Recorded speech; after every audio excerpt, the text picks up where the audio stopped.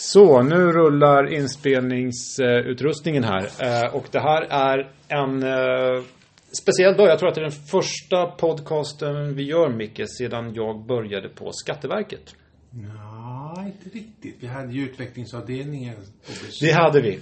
Innovationscentrum har varit. Just det. Så var det. Jätteroligt. Sommaren där. Men sen har det varit ett uppehåll sedan dess. Och idag har vi en väldigt spännande gäst som heter Anders Stridh. Välkommen, Anders. Tack så jättemycket.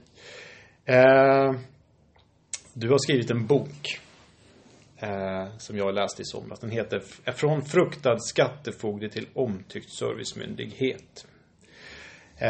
Jag började här i mars på Skatteverket.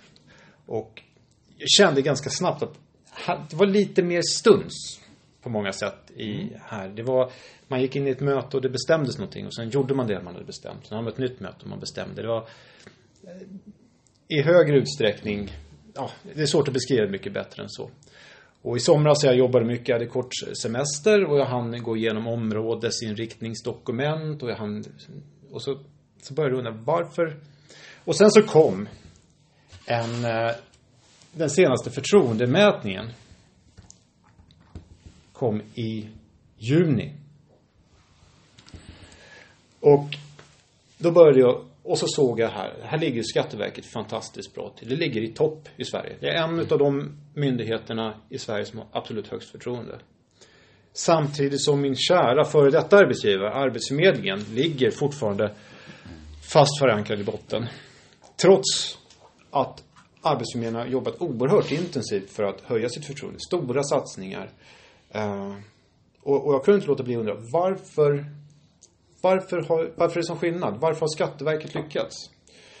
Så jag forskade en hel del. Och då var då jag sprang på din eminenta bok. Som heter Från fruktad skattefogde till omtyckt servicemyndighet.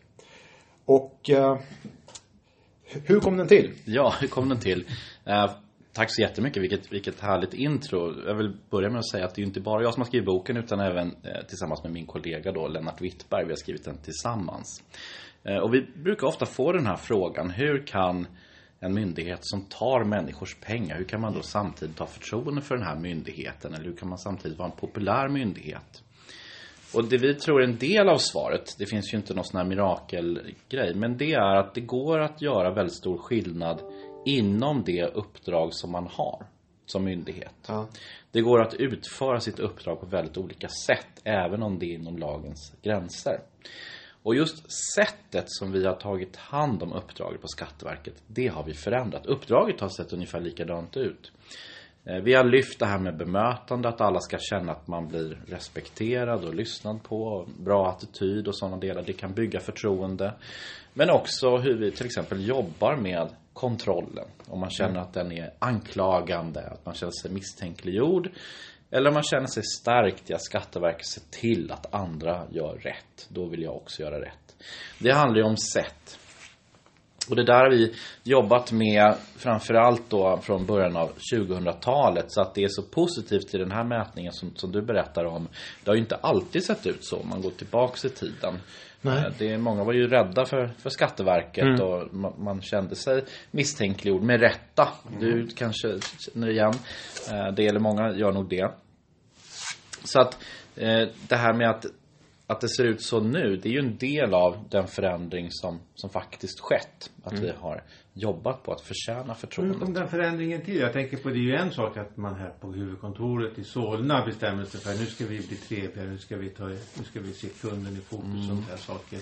Men det finns ju ett antal 100 kontor runt om i landet med flera tusen anställda människor som har sin kultur med sig in i organisationen. Så är det. Om man börjar med frågan varför, så kan man säga att ha förtroende för en myndighet. Vi insåg värdet av det någonstans början av 2000-talet. Att förtroende påverkar både viljan att följa lagstiftningen, men också så gav det möjlighet att kunna lösa saker tidigt med medborgare och företag. Har man förtroende för oss som myndighet på Skatteverket så känner man att jag vågar ringa, kontakta myndigheter som kan lösa ut saker. Och på så vis så fyller ju förtroendet en funktion i ett strategiskt perspektiv. att förtroendet bidrar till att vi på Skatteverket kan uppfylla de övergripande målen som är att, så att säga, bidra till väl fungerande samhälle och säkerställa finansieringen av offentlig sektor, som 2 av delarna som vi har som uppdrag. Det andra som du frågar om, det är ju mer det här huret. Hur kan då utifrån så här hundratals kontor. Och det som vi skriver lite om i boken här, det är att vi tror att om människor får möjligheten att kunna reflektera och tänka själva, att man mycket, så att säga, tid för diskussion och reflektion, så ser man också meningen med att bygga förtroendet. Så här valde vi att inte ge detaljerade instruktioner, pekpinnar eller de här undersökningarna då som gjordes i början på 2000-talet, att instruera personal att nu ska man ha ett gott bemötande. Så istället valde vi den här vägen att jobba mycket med föreläsningar, diskussion och tillsammans se varför är bemötande och förtroende viktigt, vad spelar det för roll, och sen utifrån det ta fram initiativ och så för hur man ska kunna jobba för att förtjäna det. Men jag skulle också säga att vi satte mål om bemötande till exempel 2006, att man ska då som företagare och medborgare få ett bra bemötande från oss. Så att det var en tydlig styrning utifrån att människors upplevelse av ett gott bemötande, det är viktigt. Så det var liksom befintliga mål. Fast det målet förankrat i departementet. Jag tänker på, normalt får ju en myndighet ett regleringsbrev som talar om väldigt tydligt. Ja, det får alla. Det här ska ni leverera, ja. Det här ska ni göra. Men det ser väldigt olika ut i offentlig sektor. Ja, så att de regleringsbreven som är för vissa myndigheter har en annan stil än till exempel för Skatteverket. Så att Skatteverkets regleringsbrev är ganska övergripande om man jämför med regleringsbrev för Arbetsförmedlingen och polisen och sådär. Så att ju mer detaljerad styrning det här regleringsbrevet, såklart det påverkar ju handlingsutrymmet för myndigheter. Men myndigheter lyder under olika departement och det regleringsbrevet som vi har på Skatteverket har varit ganska, så att säga, övergripande. Men då med krav på viss återrapportering kring vissa specifika delar. Så att den styrningen som sagt varierar. Men det är inte så att det är i regleringsbrevet som man har, så att säga, beordrat Skatteverket att jobba med bemötande, utan det är mer en insikt från... Du berättar om en händelse i den här boken som du pekar ut lite grann som startskottet i den här förtroenderesan som Skatteverket har gjort. Kan du berätta om den? Ja, jag vet inte om du tänker på Ingmar Bergman. Jag tänker på Ingmar Bergman, okay. Ja, och det här var ju väldigt länge sedan, på 70-talet, där regissören Ingmar Bergman då, hans bolag som han var verksam i, vi misstänkte då att allting kanske inte stod rätt till med skatten, så vi skulle hämta in honom till förhör. Och det här skedde då tillsammans med polisen. Så han står och repeterar en pjäs på Dramaten, och in kommer då de här tjänstemännen från dåvarande skatteadministration tillsammans med polisen.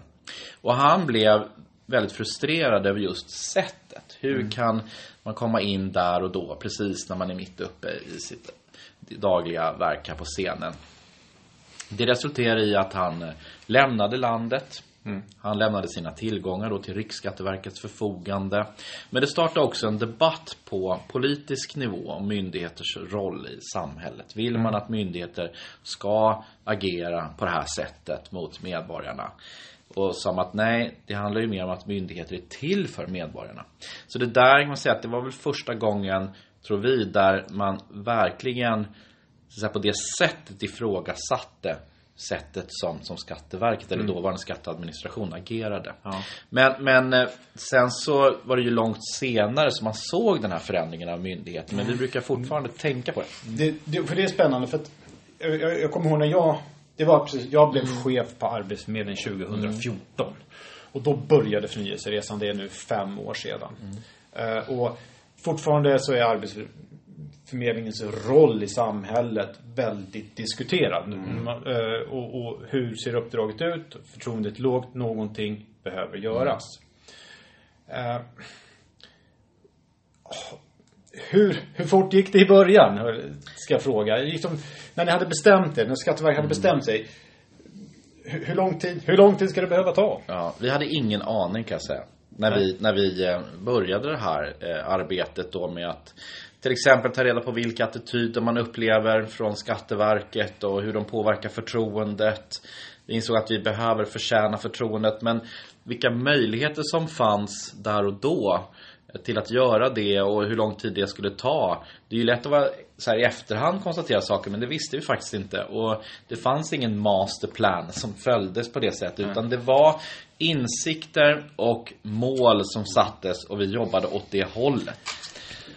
Och det kan ju vara en lärdom att ta med sig att förändring, det är inte de här enkla modellerna eller enkelt. Jag har i alla fall inte sett några sådana resultat av att det är så väldigt enkla grepp som plötsligt får någonting att bli magiskt. Det finns ju mitt absoluta favoritkapitel i den här boken heter varför har Skatteverket lyckats, eller varför har Skatteverket lyckats heter den. Och en av de stora sakerna som ni pekar ut, det är uthålligheten.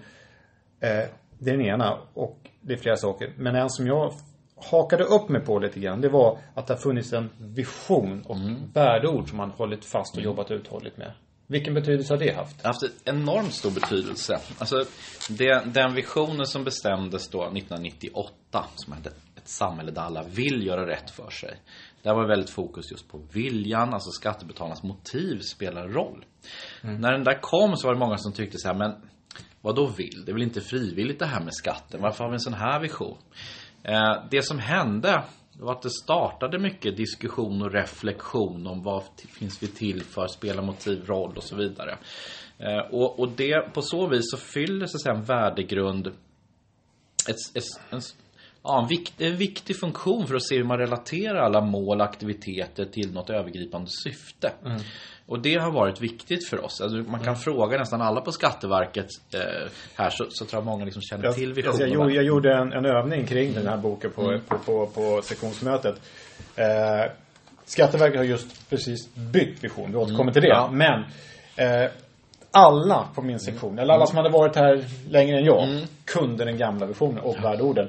Och de sa den med glädje. Ja. Jo, men den gamla var bättre, var det flera som sa. Ja. Man kan den. Och de sken nästan upp när de fick berätta om den här. Det är härligt. Och det har förtjänat liksom oss väl, tycker jag, hela Skatteverket. Jag tror inte att vi hade lyckats med den här förändringen om vi inte haft en tydlig värdestyrning. Jag kan ta ett exempel till från värdestyrning, och det var de värdeorden då som vi har. Visionen kom 98 då, men också värdeord som var offensiv, pålitlig och hjälpsam. De beslutades 2006. Just värdeordet hjälpsam, du kommer säkert ihåg mycket. Det var många som tyckte att men det är väl ett konstigt värdeord.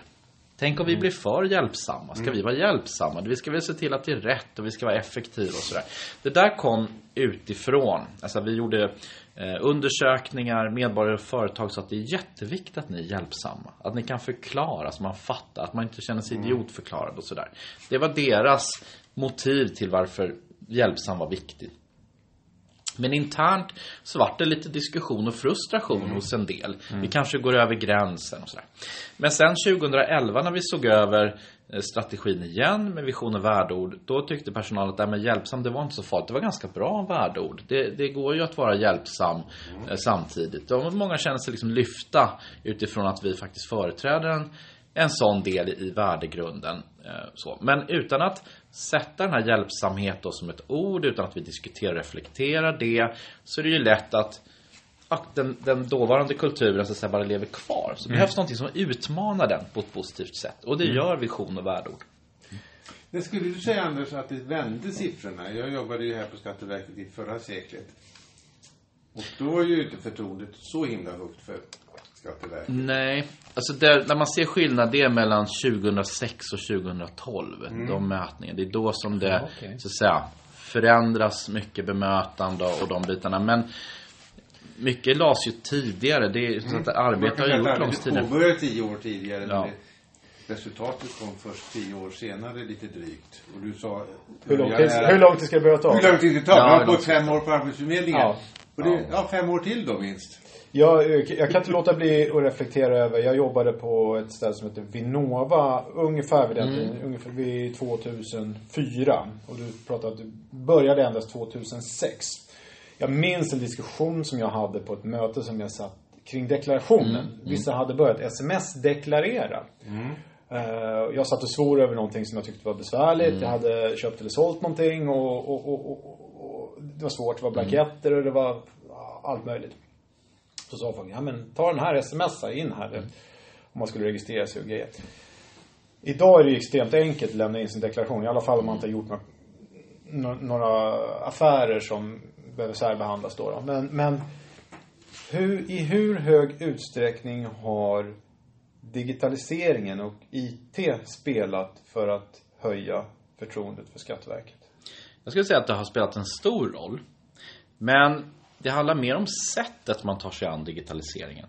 Ja. Så att det här som Skatteverket som vi har gjort, så har vi använt det för att underlätta på olika sätt. Att förtrycka uppgifter. Vi skulle ju kunna ha gjort så att vi har inte gjort det, utan vi hade gått mer åt hur skulle vi kunna kontrollera hårdare i efterhand. Och människor hade fortfarande fått fylla i efter bästa förmåga och vi la krutet där. Det skulle ju gått att digitalisera på det sättet också. Så att det handlar ju mer om att kan man digitalisera på ett sätt som där man får de här vinna-vinna situationerna. Och där skulle jag säga att förtryckning av uppgifter var en sån. Därför att det blev mer rätt. Människor gör mer rätt. Så det kopplar ju till Skatteverkets övergripande uppdrag. Man tycker att det är lättare att deklarera. Att man kunde smsa som du sa då. Då tyckte många att ja, men det är så enkelt som man bara kan skicka ett sms. Det var nästan en symbol för enkelhet. Ja. Och då var det ju inte tvånget. Det var inte så att man ska säga att ja, men du måste skicka ett sms här. Utan man uppfattade att myndigheten då gjorde någonting som var bra för en. Och det stärker så att säga viljan och kanske synen på att Skatteverket gör någonting som är bra. Så att digitaliseringen då med en bra attityd och en genuin, ett genuint driv av att göra gott kan ju verkligen så att säga bidra till att utvecklingen går åt rätt håll. Men det är lite som retorik. Alltså digitaliseringen möjliggör man kan göra digitalisering på ett sätt som där det går helt åt andra hållet. Men det går också att göra åt andra hållet som vi gjorde då. För där kan man ju kosta. Där har ni ju, eller Skatteverket verkligen lyckats när det gäller deklarationen. Ja, så var ju faktiskt Skatteverket ganska tidigare med hemsida och att ta sig ut på webben när den fortfarande var väldigt ung. Ja. Har ni fått någon negativ feedback på den här boken?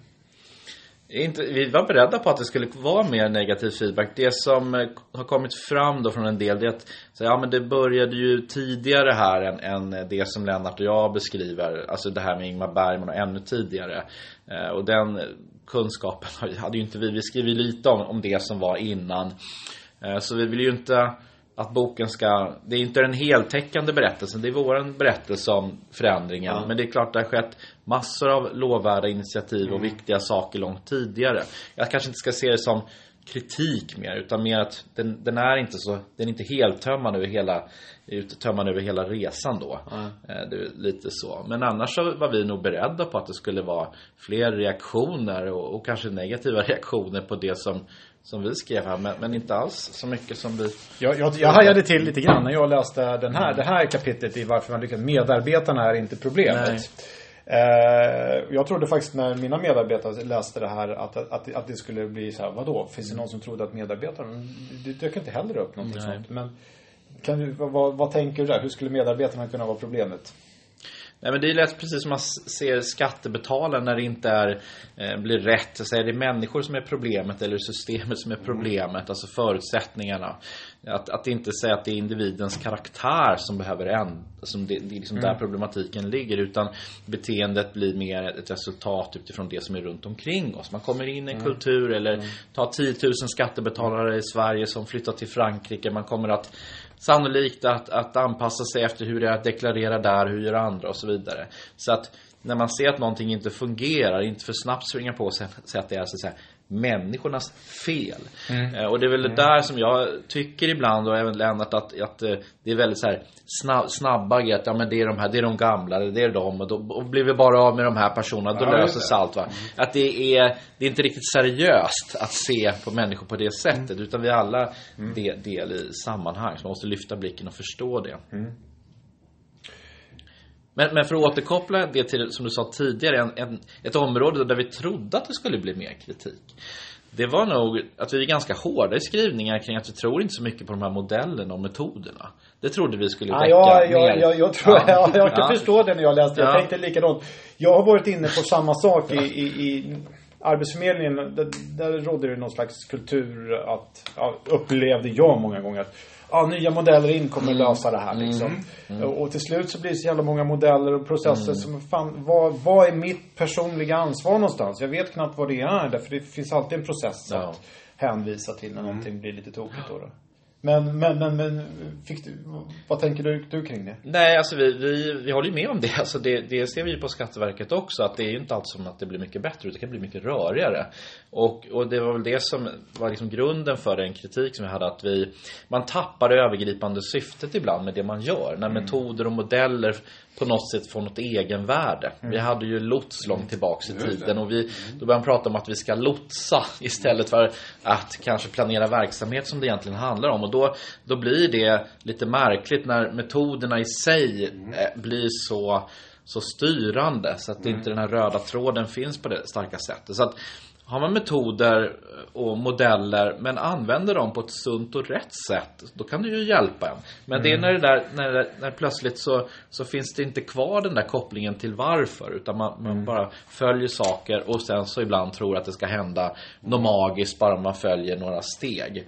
Det är det som vi vänder oss emot, att där marknadsförs de där lite väl hårt, som att de är så fantastiska, och sen så är det ju ganska få organisationer som i praktiken tyckte att det liksom fungerade så bra som de här success stories.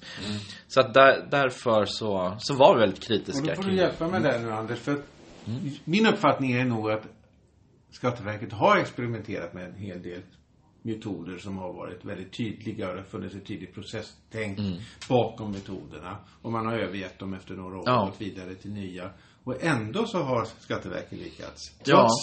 Ja, men precis, så är det. Vad beror det på då? Vad är skillnaden? Ja, men så tror jag att det är i många verksamheter att det är såklart att det finns element som man testar och grejer. Men det kanske inte, man kan säga så här, det var ju inte tack vare de här metoderna som Skatteverket har förändrat sin kultur. Vi har ju massa typ av uppföljning som man kan fundera på, med leder det här oss rätt? Ska vi göra på något annat sätt? Så att det finns sådana saker. Men jag tänker, nu kanske du var med då när vi hade sån här verksamhetsplanering länge sedan. Alltså det är ju så långt tillbaka, men jag kommer ihåg solen var ju en av de stora sakerna. Sen har jag fått lite att ni har haft en del andra metoder, och ni har ju också precis som Arbetsförmedlingen försökt med agiliteten och kanvantavlor och andra lösningar. Vad tänker du kring SAFE-införandet där nu? Nej, jag är inte så insatt i det. Jag tycker att agila tanken är ju bra som tankegods, men det är ju samma sak där. Alltså det får inte bli så att det är metoder och fyrkantighet, att det är det som driver på, utan det mer övergripande syftet. Men sagt, jag är inte helt insatt i vare sig SAFE eller... Ja, men det är väl nästan det man vill komma bort ifrån när det gäller det agila liksom. Sen har man ett ramverk för människor att bygga en stark, ansvarstagande och involverande kultur, skulle jag vilja kalla det i grund och botten. Faran är väl om man hamnar i för mycket diskussioner kring vem har vilken roll och processer och dokument, och så att det blir bara ett nytt en ny modell och en ny processbeskrivning liksom. Det var det jag tänkte. Medan tanken är ansvarstagande individer och distribuera besluten långt ut, om man gör det rätt, en kulturförändring, förbättring. Ja, för det var lite det jag tänkte på. Nu kanske inte du kommer ihåg då, Micke, men det var lite så det var en gång när vi hade då sån här planeringsmöte där vi satt och diskuterade, men är det här en rapportering? Nej, det är nog den här grejen då. Det var lotsmodellen i det här fallet. Vi ägnade en hel dag åt det. Hade ganska livliga diskussioner, men det var ju bara såna här metadiskussioner. Sen dag 2, då gjorde vi vår planering. Och då hade hela dag 1 gått åt att bara fundera på egentligen, men precis modellen skulle komma in i strukturen, och vi märkte att där stod vi och trampade vatten i princip. Nu kanske det var vi som var oförstående och sånt, men det ger ju ingenting. Alltså man vill inte hamna i sådana diskussioner där det bara står och trampar runt. Och det gäller väl även safe och agilitet, att alltså göra på rätt sätt i sådana fall. Ja. Och men visionen har liksom tjänat Skatteverket mycket väl. Den då tidigare versionen kom för cirka 20 år sedan, och nu byter då Skatteverket denna framgångsfaktor till en ny vision. Till en ny vision. Vi har bytt. Jag vet. Och det smärtar. Tillsammans bygger vi samhället. Tillsammans gör vi samhället möjligt. Tillsammans gör vi samhället möjligt. Ja. Och en del undrar ju så här, men varför byter man? Varför byter man? Ja. Och det där, så att när vi gjorde en undersökning bland personalen för att se då hur är inställningen till vision och värdeord. Och det är precis som du beskriver, många tycker att nu älskar vi den här visionen, den är så bra. Och värdeorden, de är så fantastiska, nu är det bra. Vi såg det som en risk att vi blir för bekväma. Omvärlden har förändrats väldigt mycket på 20 år. Och vi vet andra organisationer som Kodak och Facit och sådär, att vi ligger bra i de här mätningarna. Vi får inte bli självgoda. Vi behöver vara på tårna hela tiden. Och är det så att man känner att vi har haft de här diskussionerna, vi kan värdeorden, visionen är liksom någon slags självklarhet, så att då kanske det inte utmanar oss tillräckligt. Och då såg vi det som en anledning i sig att spänna bågen lite till. Och det var en av anledningarna till att vi sa att vi faktiskt byter. Och nu ska jag väl säga också att den här nya visionen, den kom ju efter att vår nya strategi var satt. Och vår nya strategi handlar mycket om att vi ger förutsättningar i samhället i stort, alltså med systemet. Det är med att vi har inget egenvärde som myndighet. Det handlar inte om vilka ärenden som vi hanterar på Skatteverket i första hand, utan mer hur kan vi bidra till en miljö för företagare, privatpersoner, där man kan ta tillvara på sina rättigheter. Det blir rätt, man blir inte utsatt för illojal konkurrens och så vidare. Och då kommer vi in i ett sådant sammanhang tillsammans med massa andra myndigheter, affärssystem, nya affärsmodeller, alltihopa det där. Så vi vill att tillsammans gör vi samhället möjligt. Det handlar om att vi behöver flytta ut blicken till att se hur vi tillsammans med andra kan få den här vardagssituationen hos människor att fungera så bra som möjligt.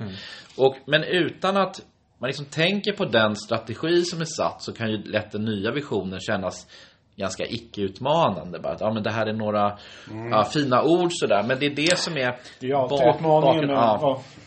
Och när vi säger att det ska vara enkelt, rätt och tryggt för alla, som också är liksom payoffen i den visionen, det är alltså ute i människors liv. Det är där det ska vara enkelt, rätt och tryggt. Det är inte kanske i första hand en tjänst eller en e-tjänst hos Skatteverket, utan det är där i sin helhetssituation. Det är där det ska fungera på det sättet. Och det är en mental förflyttning från att allting liksom kretsar kring myndigheten i Skatteverket och vårt uppdrag till att se hur vi själva faktiskt mer kan ge input till något annat som ska fungera.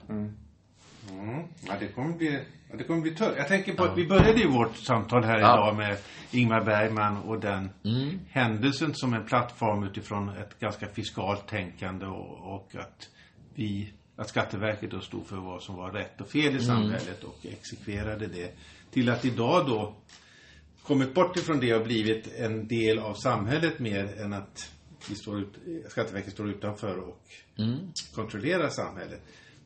Och då tänker jag, hur tydlig är den här nya plattformen som Skatteverket då ska röra sig från? De har ju rört sig från att vara någonting till att bli ett hjälpande del i samhället. Och nu säger det, nu behöver vi göra en ny förflyttning. Hur tydlig är den här plattformen att den inte längre är hållbar? För den känns ju så otroligt hållbar när man tittar på förtroendesiffrorna. Jo, men det är ju så här att det där vi är ju en del i en samhällsutveckling som sker vare sig Skatteverket vill eller inte. Och ser man på digitaliseringen då, så har ju den varit en form av datorisering. Så myndigheter har ofta tänkt sina processer och tänkt då hur man kan utnyttja digitaliseringen till att göra de här processerna effektiva. Ofta liksom utifrån ett ganska så inifrån ett effektivitetstänk. Men andra saker som sker i samhället när det gäller digitalisering, det brukar ju lyftas som exempel då med skivor, ni vet, vinylskivor, CD-skivor, det är ju samma sak fast det är då digitalt. Till sen kommer då Spotify, Netflix som inte är processer. Det är system, det är dynamik, det är digitalisering på andra sätt än ett sekventiellt tänkande. Och här ser jag att digitaliseringen nu, den är mer så sammanflätad med massa olika saker. Och då behöver vi som myndighet ta höjd för det. Hur kommer vi in i de här sammanhangen?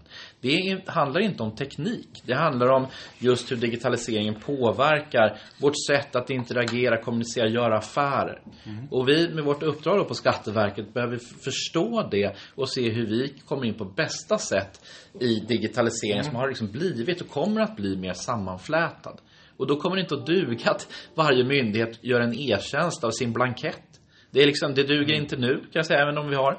Det är sånt som funkar. Men längre fram i tiden så ska man kunna ställa större krav på både oss och på andra myndigheter, att vi faktiskt tänker mer kring information, rättigheter, trygghet och så vidare. Och inte bygger upp då digitala tjänster utifrån som gamla kostigar, blanketter. Och det är där som den tydliga omvärldsförändringen sker och hur man då kan liksom komma in i den på bästa sätt. Och vad tänker du att den enskilda skattehandläggaren ska göra i det här sammanhanget? Ja, man kommer ju att utöva sina kompetenser på andra sätt. Och det är ju samma sak där. Hela arbetsmarknaden säger att det är många jobb som man utbildas till. De som går ut skolan nu, de kommer att jobba med jobb som vi kanske inte känner till ännu. Men vi har ju olika kompetenser. Så ta på Skatteverket till exempel, så har vi haft några medarbetare som har svarat på frågor i skatteupplysningen men jobbar nu som AI-tränare. Det kanske man inte kunde tro tidigare, men då utnyttjar man sin kompetens till att lära en AI som svarar på frågor och så vidare. Så att jag tror att det kommer att bli mer av det, att man kommer inte att se sin egen identitet som det man gör idag, men man kommer att göra någonting. Så var det med industrialismen som gick efter tjänstesamhälle. Så vi kommer att göra någonting, men vi kommer nog att använda våra kompetenser på andra sätt. Och det är också helt naturligt liksom, i samhället är stort och så. Så att jag tror att det kommer bli något åt det hållet. Ja, för visst har roboten blivit en succé. Ja, vi har ju en robot som heter Skatti. Som kan svara på frågor. Och den måste ju lära sig. Och det kan ju, på rätt sätt så kan det bidra till att det blir mer enhetliga svar. Mer rättssäkerhet och så vidare. Har ni använt Skatti? Inte jag personligen. Jag har använt Skatti. Det är alldeles utmärkt. Jag var ju ny här så jag har en massa frågor. Det gick alldeles utmärkt att fråga. Jag skulle resa någonstans. Och nej, vi svarade på ett strålande sätt. Kul. Nej, så det är ju ett bra exempel. Jag har bara testat den internt och jag tyckte det funkade väldigt bra. Och den här tekniken, det är ju många företag och organisationer som satsar väldigt mycket på AI-tekniken till exempel. Och det är ju samma sak där som i digitalisering i stort. Det gäller att använda på ett sunt och bra sätt, tänka etiskt och så. Men gjort på rätt sätt så innebär det massa möjligheter. Vi har varit inne på vision här. Jag måste bara dra en liten arbetsförmedlingsparallell, Micke. Ja. I samband med vår förändringsresa då som vi drog igång. Det var ju en mycket väl genomtänkt vision som jag tyckte om och värdeord som vi tyckte om och som jobbades intensivt med.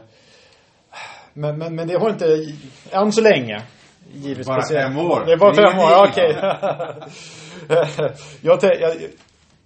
Arbetsförmedlingens uppdrag kanske är lite mer spretigt. Du skriver någonstans här i boken att inte skylla på sitt uppdrag. Jag har haft en del diskussioner med olika människor på Arbetsförmedlingen och jag och de har många gånger sagt att liksom, men vårt uppdrag är extremt svårt. Det är stora delar av vår samtid, stora utmaningar med migrationen, integrationen, olika typer utav saker. Det läggs väldigt stort ansvar på Arbetsförmedlingen som gör att man tänker, hur ska en myndighet klara av det på ett sätt som inger förtroende då? Om att vi då drar parallellen till Skatteverket som har i uppdrag att samla in pengar från medborgare. Det är inte heller ett uppdrag. Men det här med att inte skylla på uppdrag. Vi var inne på det lite initialt. Men kan du utveckla det? Ja, alltså som jag sa, det går att utföra sitt uppdrag på väldigt olika sätt. Till exempel det här med bemötande. Man kan se till som myndighet att varenda en som har kontakt med myndigheten känner sig rättvist behandlad. Det är ju ett handlingsutrymme som alla har till exempel. Och för där tror jag att det är nog där Arbetsförmedlingen har ett ganska stort problem. Eller...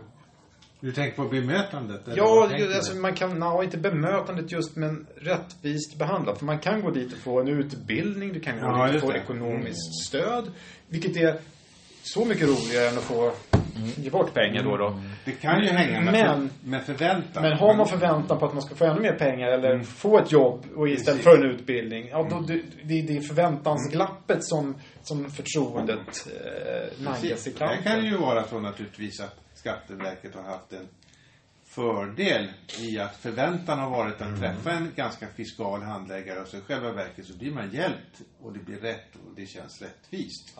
Och då växer ju naturligtvis förtroendet för den myndigheten. Däremot kommer man till Arbetsförmedlingen och förväntan att få ett nytt jobb och så får man inte.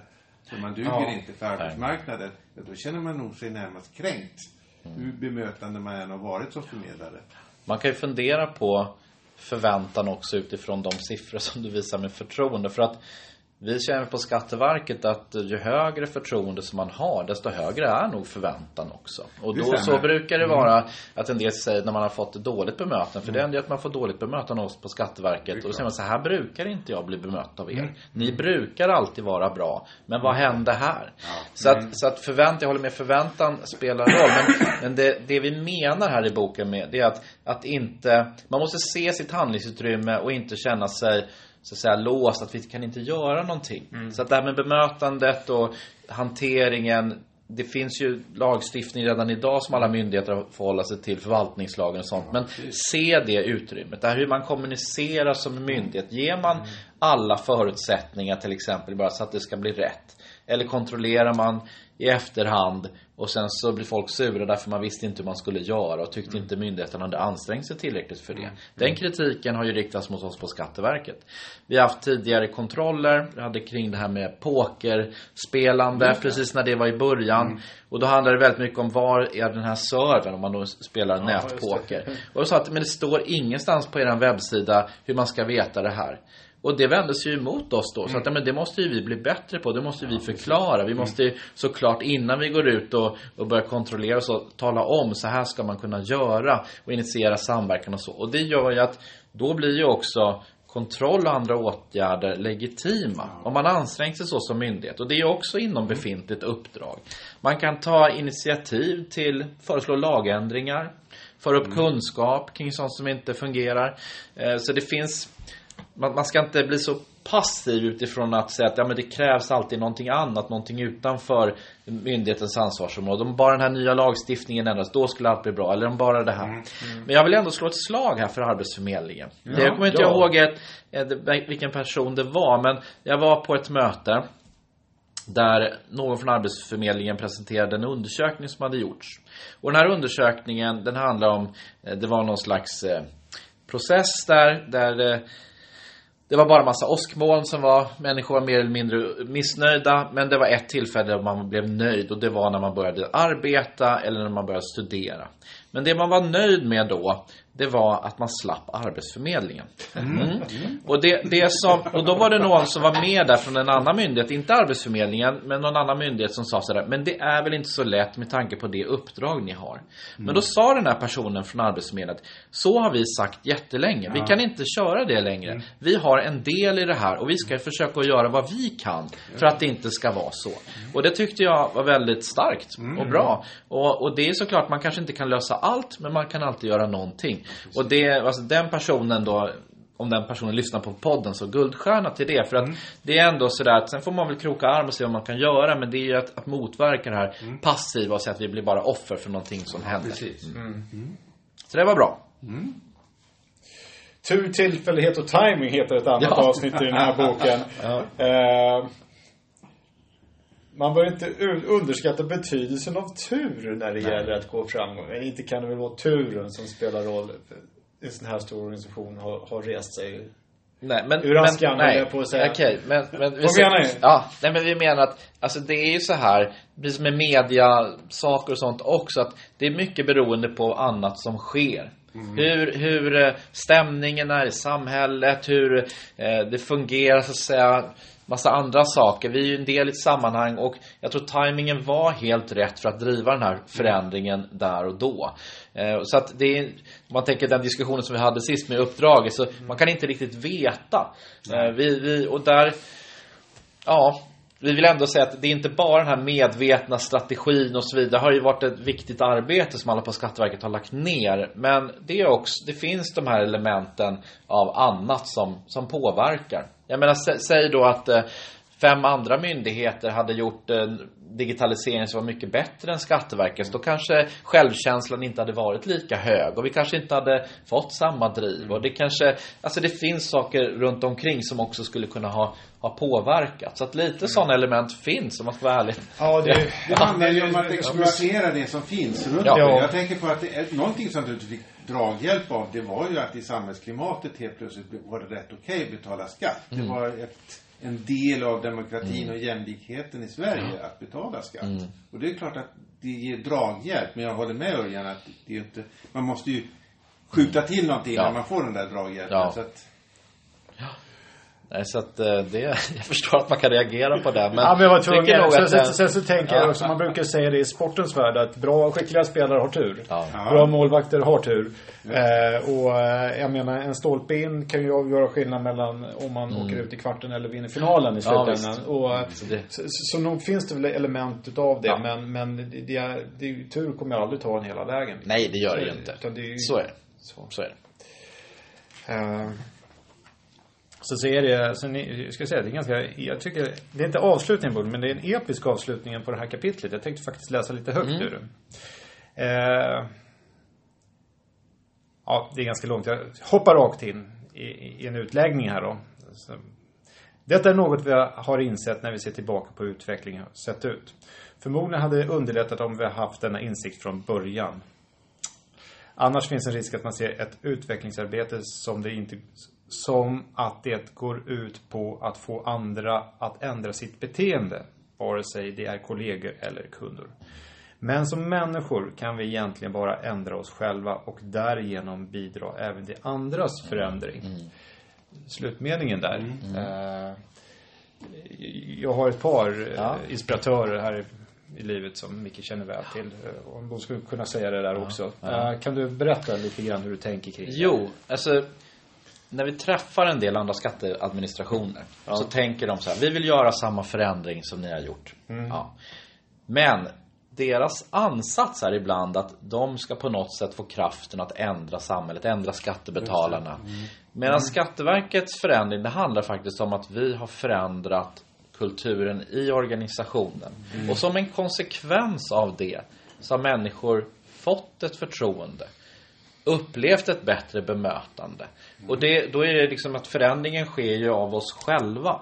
Det är inte vi som har på något sätt ändrat massa andra, utan en förändring hos en själv, hos sig själv och som en del i organisationen får effekter på relationer med andra. Och det är mer mindsetet kring det, att när vi har undersökt och sett vilka attityder då man uppfattar från oss, så vi själva med den insikten som har försökt att ändra oss så att man inte ska uppleva det så. Så där är också det handlingsutrymmet, man har uppdrag, och det handlar inte om att man får mandat att på något sätt hålla på och skruva på Mickel, på dig, så hur ni ska ändra er, utan det blir mer som en konsekvens av ens egen förändring. Så ser vi. Och du personligen då? Vad ska jag säga är det största medtag du gör från den här resan? Hur har du förändrats? Ja, alltså, jag brukar få den frågan ibland. Hur skulle man göra? Jag ser att man har sprungit in i en del väggar. Kanske varit lite för pushig ibland. Inte lyssnat och förstått hur andra kanske ser på världen. Där liksom mognat fram. Och att det då, vissa av de här förändringarna som har blivit har uppfattats som kanske kritik. Och då blir det lätt låsningar. Så när vi får en ny kunskap till exempel, det har ju hänt under den här resan, så att men här är nytt, och så märkt att några här blir jätteslutna och tycker att men det här, vi fick inte medel för det, eller vi kunde inte göra det här, det var någon annans fel och så vidare. Och blir det så, då är det svårt att ta sig därifrån. Och det är en lärdom som är att man måste på något sätt ta den här kunskapen kring förändring och nästan styra den framåt, så att det inte blir skuldbeläggande. Så att man säger att men nu ser man företagare så här på oss. Vad kan vi göra framåt för att det ska bli bättre? Inget blame game, inget sånt där bakåt. Och där, jag säger som jag själv inser att det där underskattade jag så här, i den här förändringen. Men man upptäcker det ganska snabbt, och då är det lite för sent. Då har det redan blivit de här låsningarna. Så att det finns ju många saker i det här, men det är just när man är mitt uppe i en förändring, så ser man världen på ett visst sätt, man har en viss kunskap, man har undersökningar, och man tycker så att men andra borde ju förstå det här. Och då behöver man ta några djupa andetag och se så att folk behöver tid att reflektera, man behöver tid att tänka, man behöver tid att förstå. Och det där känner jag att jag själv har liksom lärt mig det, och försöker att se hur kan man sätta sig in i någon annans sätt att se på sin tillvaro, och utifrån det kanske presentera saker och ta en diskussion. Det här jag har precis läst en jätteintressant bok som heter Agile Leadership. Det är där jag letade efter den här Ed 2. Jag hittade hela den boken som jag läste. Fantastiskt intressant. Ganska högt upp i den här vad ska jag säga, trappan utav ledarskapsutveckling så står ju då alltså någonstans att man har ett genuint intresse för olika perspektiv. Det är lite grann det jag hör dig säga. Alltså att se andra människors perspektiv eller andra organisationers perspektiv. Se saker ur flera olika perspektiv. Ja, absolut. Det skulle jag säga är en jätteviktig del i det här. Att inse det. Och där, som sagt, jag inser att jag inte kanske såg det alla gånger. Men såg vikten av att göra det så här efteråt. Så att jag håller med om den grejen. Att försöka förstå att andra människor ser det på olika sätt än vad man själv och en del i gruppen gör. Det är liksom ett stort steg framåt för att kunna skapa förutsättningar och driva en förändring. Och hur kom du till den insikten, tänker du? Jag tänker på, som det sker ju en stor förändring på Arbetsförmedlingen just nu och den är ju också väldigt som organisation ifrågasatt och i princip lades ner och sen återuppstod bara under det här året och verkar väl få fortsätta att gå nästa år. Men det är ingen som vågar egentligen säga vad är Arbetsförmedlingen om 5 år. Nej. Alltså allting tar ju sån tid, ja, det gör ju det. Jo, men så är det. Och det är lite olika. Men alltså hur jag själv kom till den insikten, det var ju när jag inte lyckades med det här. Ja. Det var ju tyvärr så. Man önskar väl att man förstod det bättre. Men när man märker att det blir de här låsningarna och knutarna, så undrar man, men varför blev det så? Vi skulle ju bara göra någonting gott och bra. Så att det är en sån här lärdom. En viktig lärdom. Att människor behöver hitta sina drivkrafter. Precis som jag, Lennart och andra, så behöver man se hur kan man då kommunicera, diskutera, skapa motivation. Så att andra kan också göra sin förändring. Och det kanske låter lite klyschigt, men det är jätteviktigt. Nej, jag tycker inte alls att det låter klyschigt. Det är nej, jag tycker tvärtom. Jag tycker det är nästan ljuv musik. Ja, vad kul. Att höra. För att många gånger så tror man ju att det handlar om att hitta rätt person som vet exakt hur det här ska gå till och så får den bestämma. Lite grann så, det är väl någon slags så. Och det finns många som tror att de gör det också. Och vissa kan ju mycket. Men ja, jag tycker det låter extremt insiktsfullt. Ja, det låter nästan som ett avslut. Ja, det kändes så. Det var Finns det något mer vi borde ha sagt och pratat om? Ja, Anders. Vad borde vi ha frågat? Jag tycker vi har pratat om mycket här. Långsiktigheten lyfter du, som jag tycker är bra. Så ska man summera vad vi ser har varit de här riktigt tunga grejerna i förändringar. Så dels är den här insikten utifrån, skulle jag säga. Att lyssna och ta reda på, inte tror sig veta hur saker och ting ska vara baserat på ens egen organisationens långa erfarenhet.